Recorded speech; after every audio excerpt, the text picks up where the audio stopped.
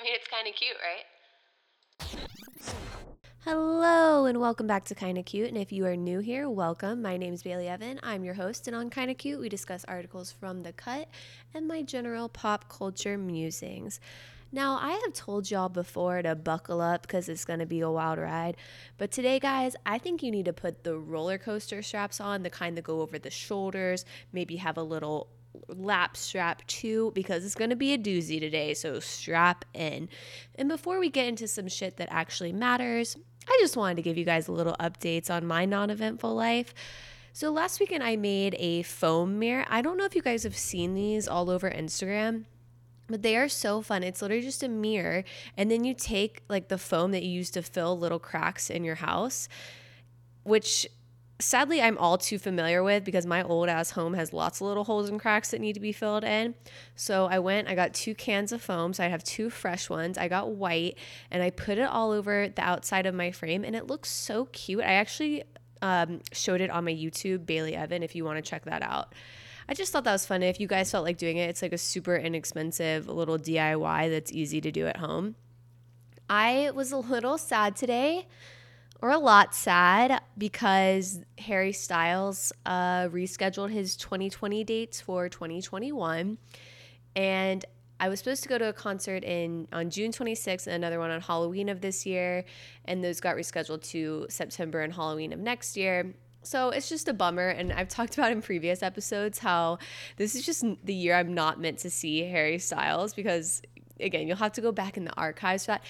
I apologize in advance. There's going to be a lot of me talking about archives episodes because a lot of what we're talking about today calls back to those earlier moments. I watched Labor of Love episode 3. And guys, there is not much to talk about this episode. It was kind of boring, comparatively speaking. They did an aptitude test. And so Keith, who went to Yale, and Marcus, who went to Harvard, they're like, oh, we've got this. And I think actually Marcus did end up scoring the highest. But that was kind of funny. And then they had to like go on like a are you smarter than a fifth grader type of thing against young kids and see who did the best. And obviously the kids whooped their butts. Angelo, who we talked about last week, he finally got the boot from Christy, and as he's leaving in his little confessional at the end, you know how in The Bachelor when they're usually crying in the limo? Well, he says, and I quote, "She's like a 4 at best. I hang around with 10s and 12s all day." Which is just so tone deaf. And can someone explain to me why guys think it's okay that the moment a woman is not into them that he calls her ugly? It's just like, really, is that the smartest level of attack you can go? It makes no sense to me. I have some super sad news about the doomsday preppers that we talked about on episode 27. The police finally found 2 sets of remains on Chad Daybell's property. And guys, I'm sorry that I'm not giving a lot of backstory on this. I feel like you need to go back and listen to episode 27 because this story is just so batshit and all over the place that it would take up 10 minutes if I tried to re-explain it. But yeah, 2 sets of child remains were found on the property, and allegedly the grandmother has confirmed that one of the remains was JJ. Tylee is the other child, so apparently one remains belonged to JJ. And we, in episode 27, when we talked about this, I said how I thought it was very unlikely that the children were still alive, and it seems like this is being confirmed. I'm also kind of like, what the hell? It took them this long to search Chad's property. Ugh, this whole story is just so disgusting. And on an incredibly lighter note, we have to talk about Banana again. Again, we talked about Ben Affleck and Ana de Armas, his current girlfriend. Well, the latest thing that's come up about the two of these, which makes me think all of this is so much PR, because I'm like, why is there just so many paparazzo shots of them together? Why are we hearing so much about Banana? I don't understand it. So this where did I get this from? Page 6. It says, the Knives Out star who's dating Ben Affleck now has a life-size cardboard cutout of herself on the lawn, and she apparently had a little help schlepping it there. And then they say that Vulture reported that Affleck's 3 kids, who are 14, 11, and 8 years old, pitched in to help Anna carry the life-size cutout of herself. I have so many questions about this that have not been answered. Why does Ana de Armas have a life-size cutout of herself? Why is it in her front yard? Why is she making Ben Affleck's children help her carry it? If anyone can enlighten me on this, I need to know. Like, carrying a cutout of a life-size cutout is very cumbersome. And it makes me feel like she had this specially made. My other thing is, why is she trying to bring attention to where she lives? It's literally like a sign out in the front yard saying Ana de Armas lives here, because who else would have a cutout of Ana de Armas? Guys, I don't know.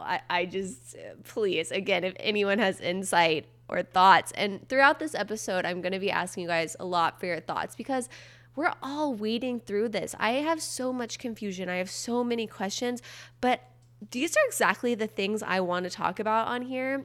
And I want to make it clear that when I'm discussing what I'm about to discuss, I know that I have learned biases that are so insidious and deep within me, and I don't want anyone listening to think I'm on some high pedestal and I can do no wrong.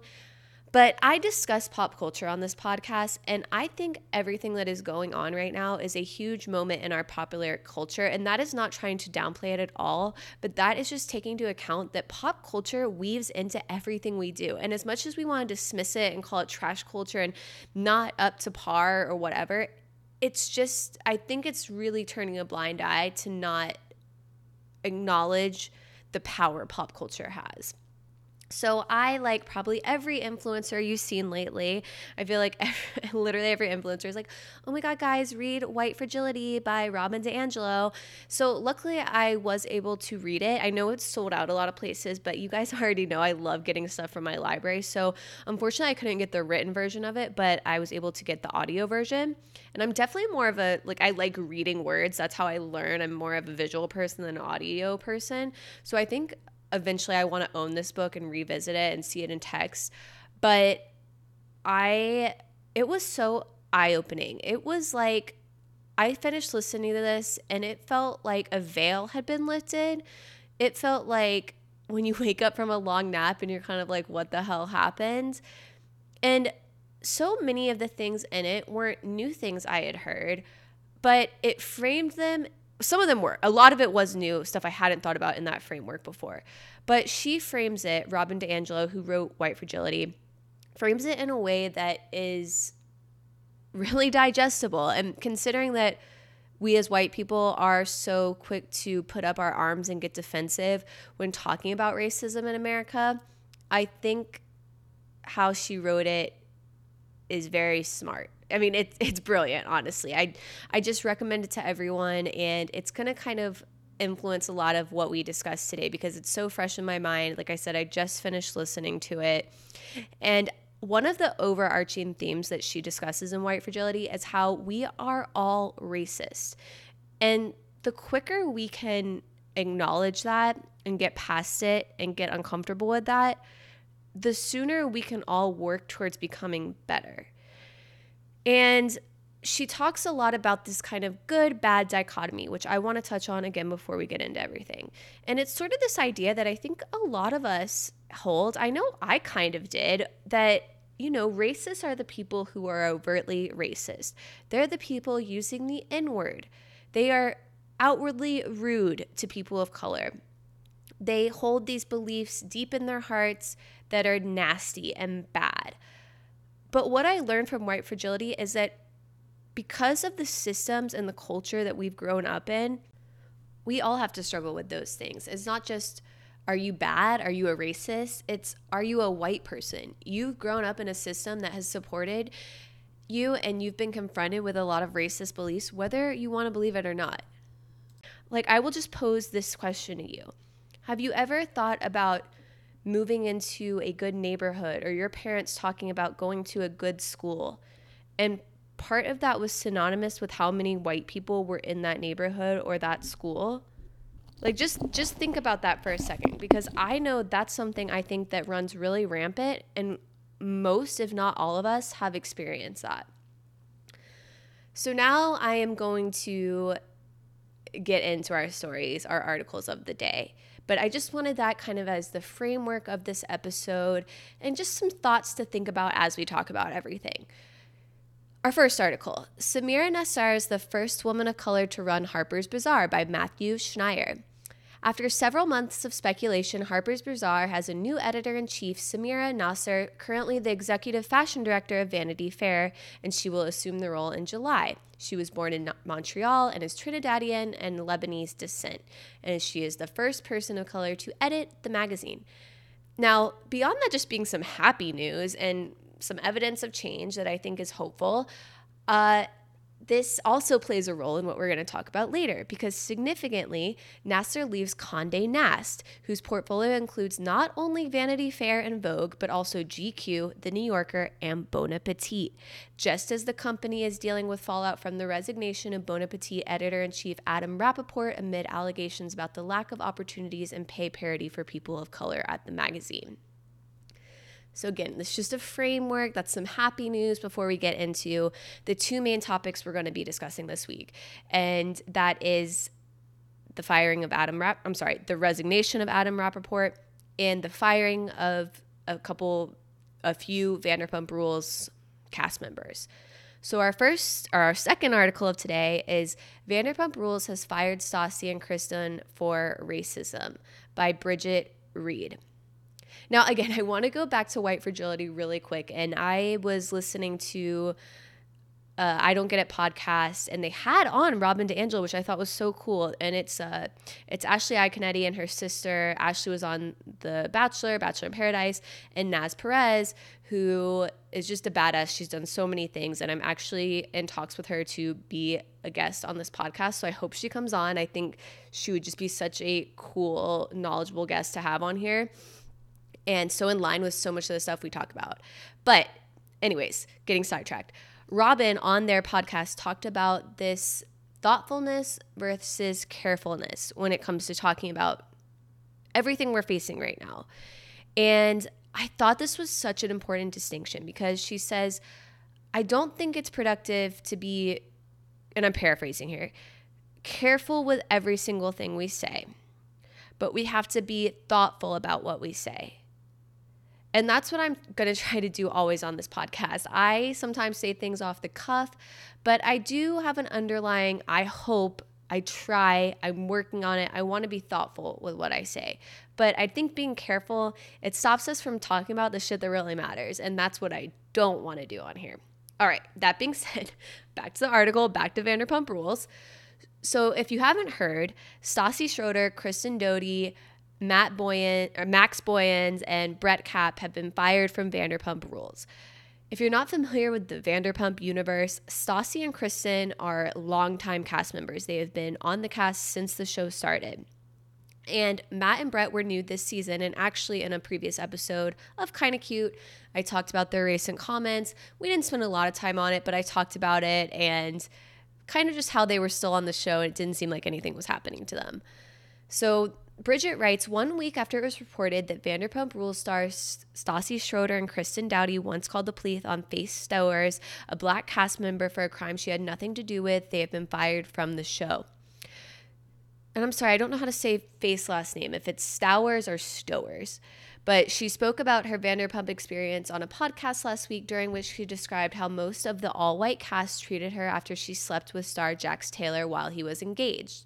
They wanted to attack, she said. I was wrong. I was this. I was that, calling me names, saying my hair was nappy, which is weird coming out of their mouths. She also recounted a 2018 incident with Doute and Schroeder, who called the police after the Daily Mail ran a story about a black woman allegedly drugging and robbing men she met in Hollywood nightclubs.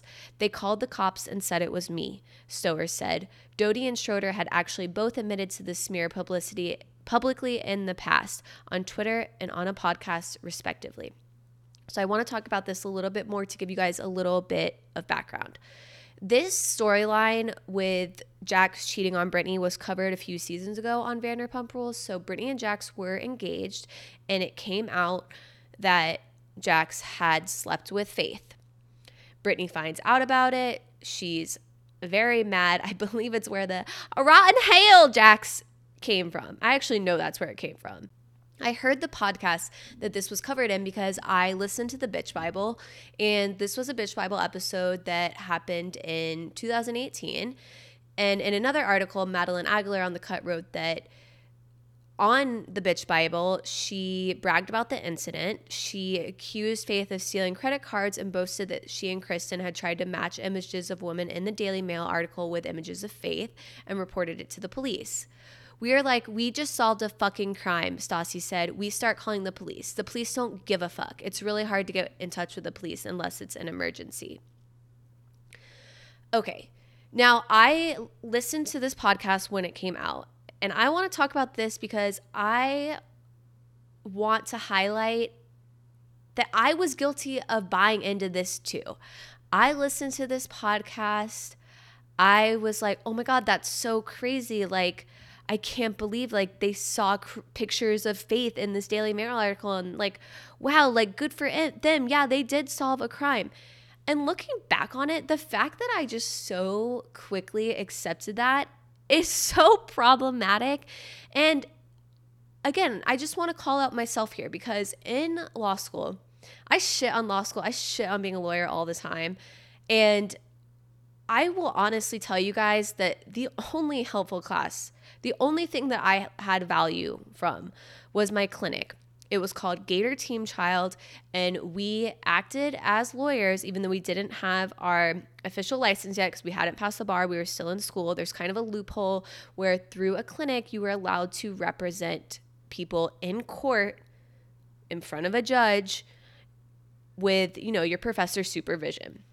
So in my clinic, it was dependency and delinquency, which means dependency is kids who are in the foster care system. And before I started this clinic, I didn't really understand that kids in the foster care system have to have so many court hearings. It's like status reports. It's a whole thing that I was just so blind to. And then delinquency is obviously children who are in the juvenile delinquency system. And I was so lucky for my professor to be Michonne Rawls, who is now a judge. She is amazing. She is Black, and she made it very clear to us that the reason all of the children we dealt with, because I think out of every child I only had one white one, and he was in the dependency system and not delinquency. It was because Black children were disproportionately put into the juvenile detention system and criminalized. And this is known as, I'm sorry guys, I know this is like a little academic right now, but I really think this is something important for me to talk about because I saw it firsthand and I still had these biases. So the school to prison pipeline is this concept that kids and predominantly people of color, instead of being allowed to go to school, are criminalized. They are thrown into the juvenile detention system, and it basically becomes a pipeline to prison that keeps them down that path and destines them to a life of behind bars, literally. And I can tell you guys, I would visit with my clients and I would go to the juvenile detention center, and it feels like a prison. There is nothing happy about it. It feels like a prison. It is incredibly sad. I didn't even like spending an hour there. I can't imagine having to be there for months. So I guess I'm just saying all of that to say that me, someone who is educated, who has literally seen Black people unfairly targeted by the criminal system, I heard this podcast episode and I was like, oh yeah, no, I didn't even think anything of it. Like, that's problematic. That's what I mean about us all holding things inside of us that we're not even conscious of. But back to Stassi and Kristen. So Stassi has said some incredibly tone-deaf things on her podcast in the past. She called the Me Too movement a witch hunt against men, and she expressed that she didn't understand that during the Oscars So White year, that was what the hashtag was, hashtag Oscars So White. She didn't understand why African Americans were making so much of it about them and not the movies. And on top of that, she took a selfie and labeled it Nazi chic. But mind you, all of this stuff happened a while ago. Like I said, the Bitch Bible podcast happened in 2018. I want to say Oscars So White was also 2018. And the Nazi chic one, I want to say it might have been last year, but I think it was 2018 as well. And I want to talk about cancel culture and my thoughts on this. And this is one of the things I really want y'all's feedback on and something I want to learn more about. But I don't know how I feel about Bravo now deciding that, oh, we need to fire these people? Because to me, in this climate, that says to me that Bravo is just so scared about covering their butt that they feel like they have to do this. None of this information is new to them. They knew this. They knew about Brett and Max, and they still let that entire season run with them on it. And it was addressed at the reunion, and I do think they gave heartfelt apologies. And that goes on to my other problem. Like I said, we've talked in the past about cancel culture. We talked about it as it relates to Caroline Calloway, and not to connect her to racist acts, but I'm just saying this is something that a lot of people in the public eye have to deal with. My issue with it is, how are we supposed to foster a conversation and a national dialogue when people are just getting fired, and then it almost seems like Bravo's like, okay, we handled it, and that's the end of this. And it's not getting at the root of the problem. It's literally almost just like plucking a leaf off a tree and being like, okay, like that's gone. That little bad fruit is gone. And now we can move on and go back to what we were doing. I don't know the answer. I don't know what the right thing is to do here. And I've been talking to my white friends about it. And again, it's almost like this sound chamber where it's all like, we don't know. What is the answer? How do you correctly handle this? Is there a correct way to handle this? I don't know. I wish I knew. I wish I could give you more articulate thoughts on it. I just am not sure if I think only firing the people or firing the people who are the face of the company gets at the issue. These people are in the public eye. But I bet, and maybe I'm wrong, this is just a guess, if we went and we looked at the Bravo higher-ups and the people making these decisions, they might have a bigger history of problematic race relations than Stassi does. And yet, they're still remaining comfortably in their seat. So again, I don't know. I do know one thing I'm against is doxing, which is, if you haven't heard about it, it's kind of like digging stuff up on people, sending it to their employers in an attempt to get them fired. And I think there's a lot of that going on right now. And I don't think that's the solution. But again, it's just my opinion. I don't know. I wish I knew. I want to learn about this, and I want it to be a dialogue. And this obviously so relates to Adam Rapoport of Bon Appetit. So I'm going to be discussing a BuzzFeed article and a Business Insider article because I feel like they have so far done the most thorough reporting on this. As far as I could tell, The Cut hasn't released an article about this yet as of Wednesday, whatever today is, June 10th. So I'm just going to give you my thoughts from these articles. I'm going to give you some quotes. I'm going to read you some screenshots. And again, hopefully it's just an open discussion we can have. And I think this is so relevant to the kind of shit we talk about on this podcast. So earlier this week, Adam Rapoport stepped down as the editor-in-chief of Bon Appetit. You guys know I'm a big fan of Bon Appetit. Anytime I can weave it into the conversation of this podcast, I will. I went to one of the BA Best Weekend events last year. It was hosted by Rick Martinez and Alex Delaney at Threes Brewing. When I was there, I also met Christina Che. And if you want to hear more about that, I discussed it in episode 13 if you want to go back in the archives again. So first off, I want to read you the tweets from Sola. I'm a big fan of Sola. She recently has started having more videos in the test kitchen, which those are the YouTube videos that Bon Appetit does. So she put the following on her Instagram stories. I am angry and disgusted by the photo of Rapoport and brown-faced. I have asked for his resignation. This is just a symptom of the systematic racism that runs rampant within the Condé Nast as a whole. I've been at Bon Appetit for 10 months. I'm 35 years old and I have over 15 years of professional experience. I was hired as an assistant editor at $50,000 to assist mostly white editors with significantly less experience than me. I've been pushed in front of video as a display of diversity. In reality, currently only white editors are paid for their video appearances. None of the people of color have been compensated.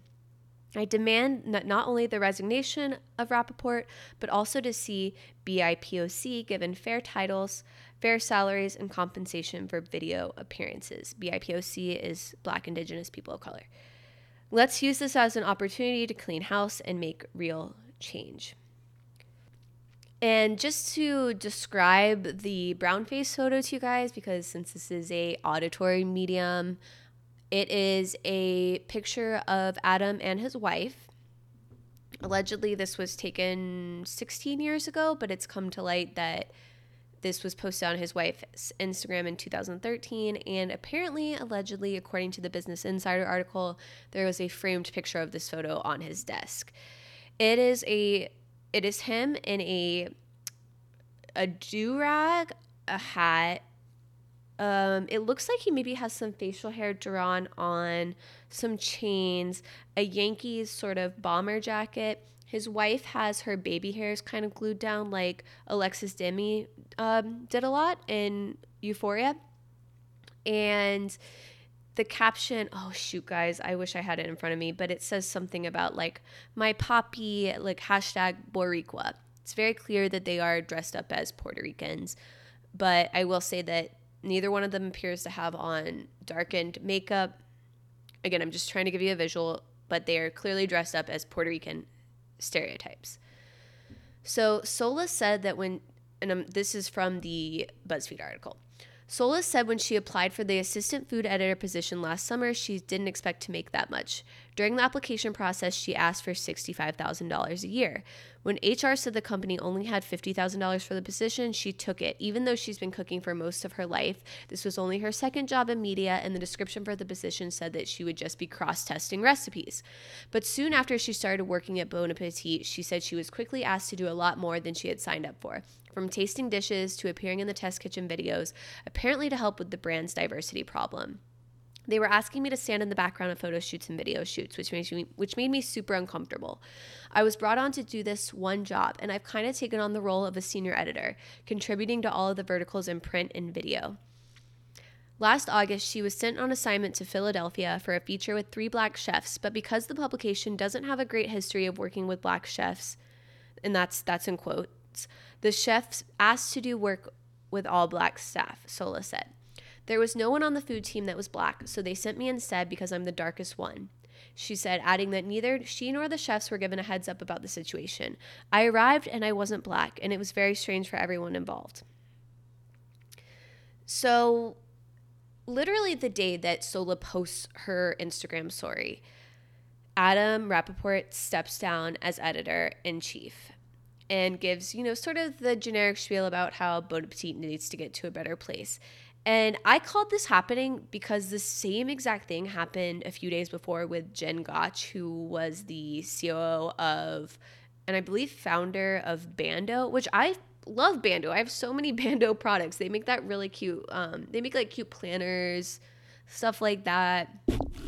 But she had the same thing where someone was brave enough to post something on their Instagram and it came out and Jen Gotch resigned.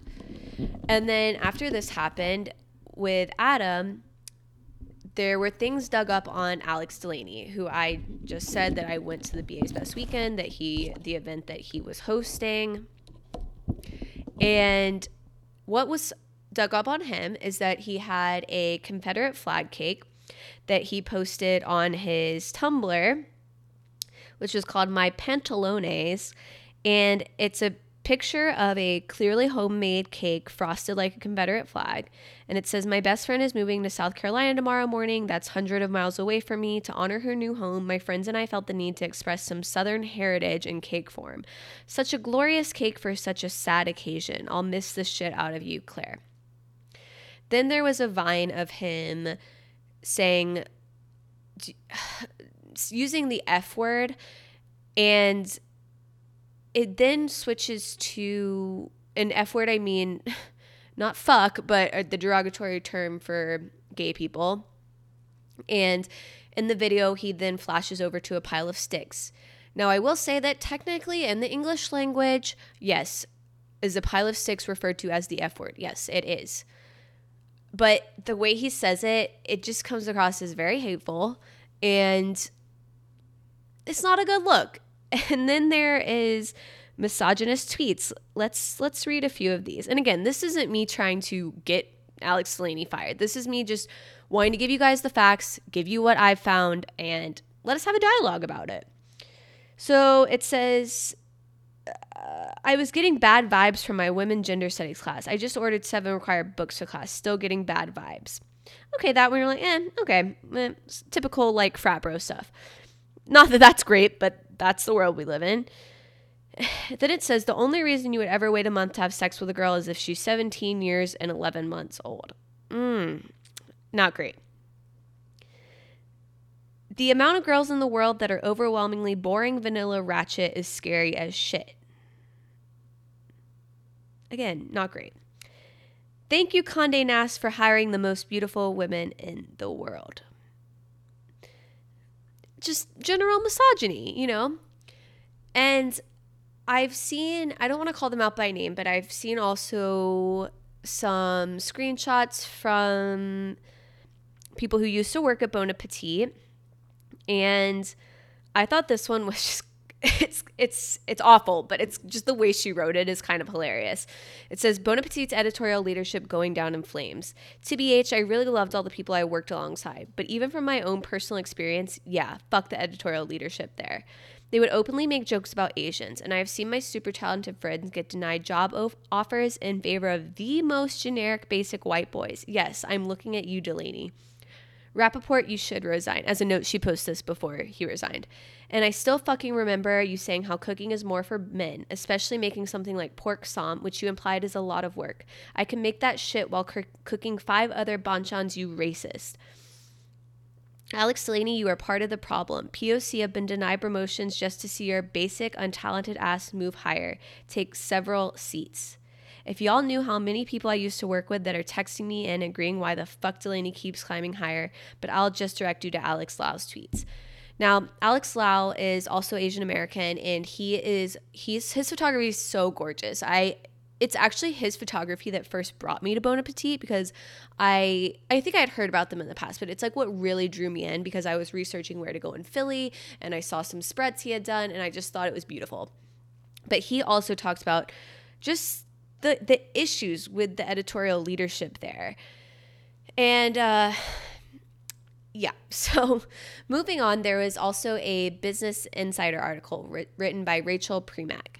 And many people of color speak out in this article, such as Priya, and I actually went to college with Priya. Maybe I can get her on the podcast someday.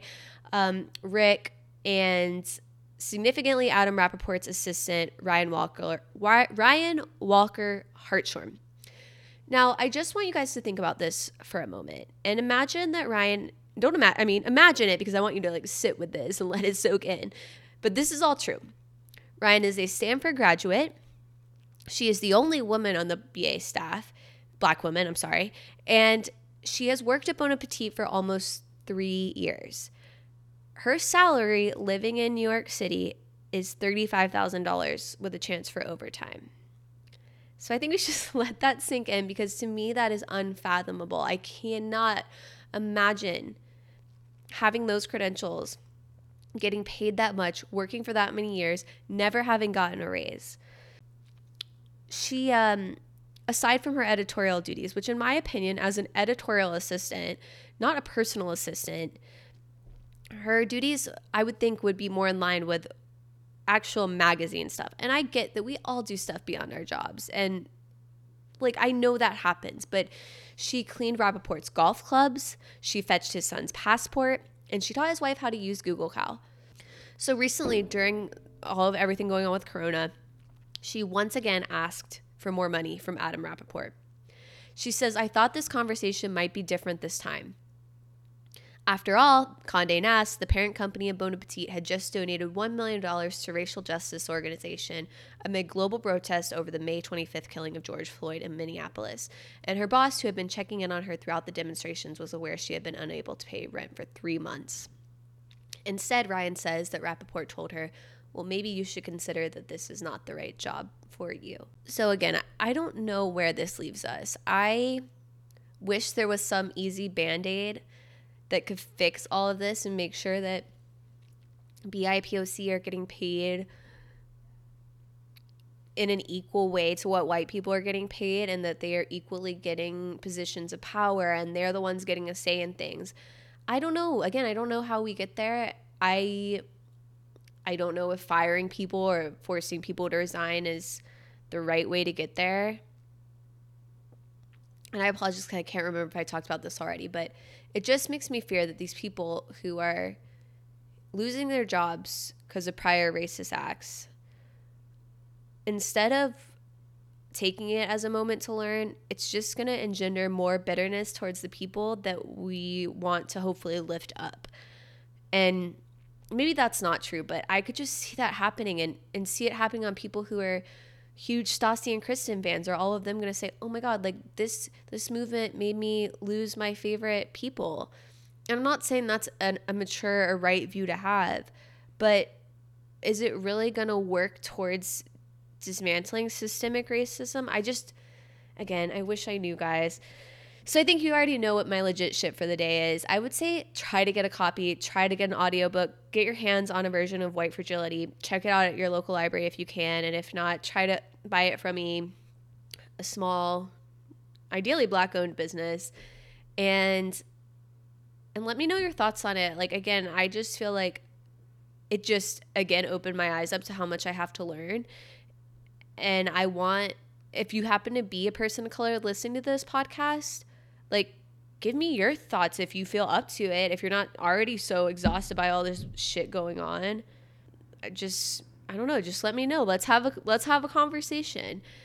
And again, on a much lighter note, my other legit shit for today is, if you can find them, the Yuzu Matcha Kit Kats.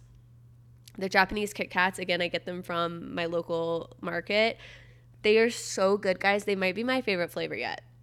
And I know that's a very gear switch thing to end on, but again, I would love it if you guys follow me, Bailey Evan, or at Kinda Cute Podcast. If you want to send me a DM, send me an email, leave me a written review on Apple Podcasts, and subscribe to the podcast so you can keep chatting. And I will see you next week. Bye.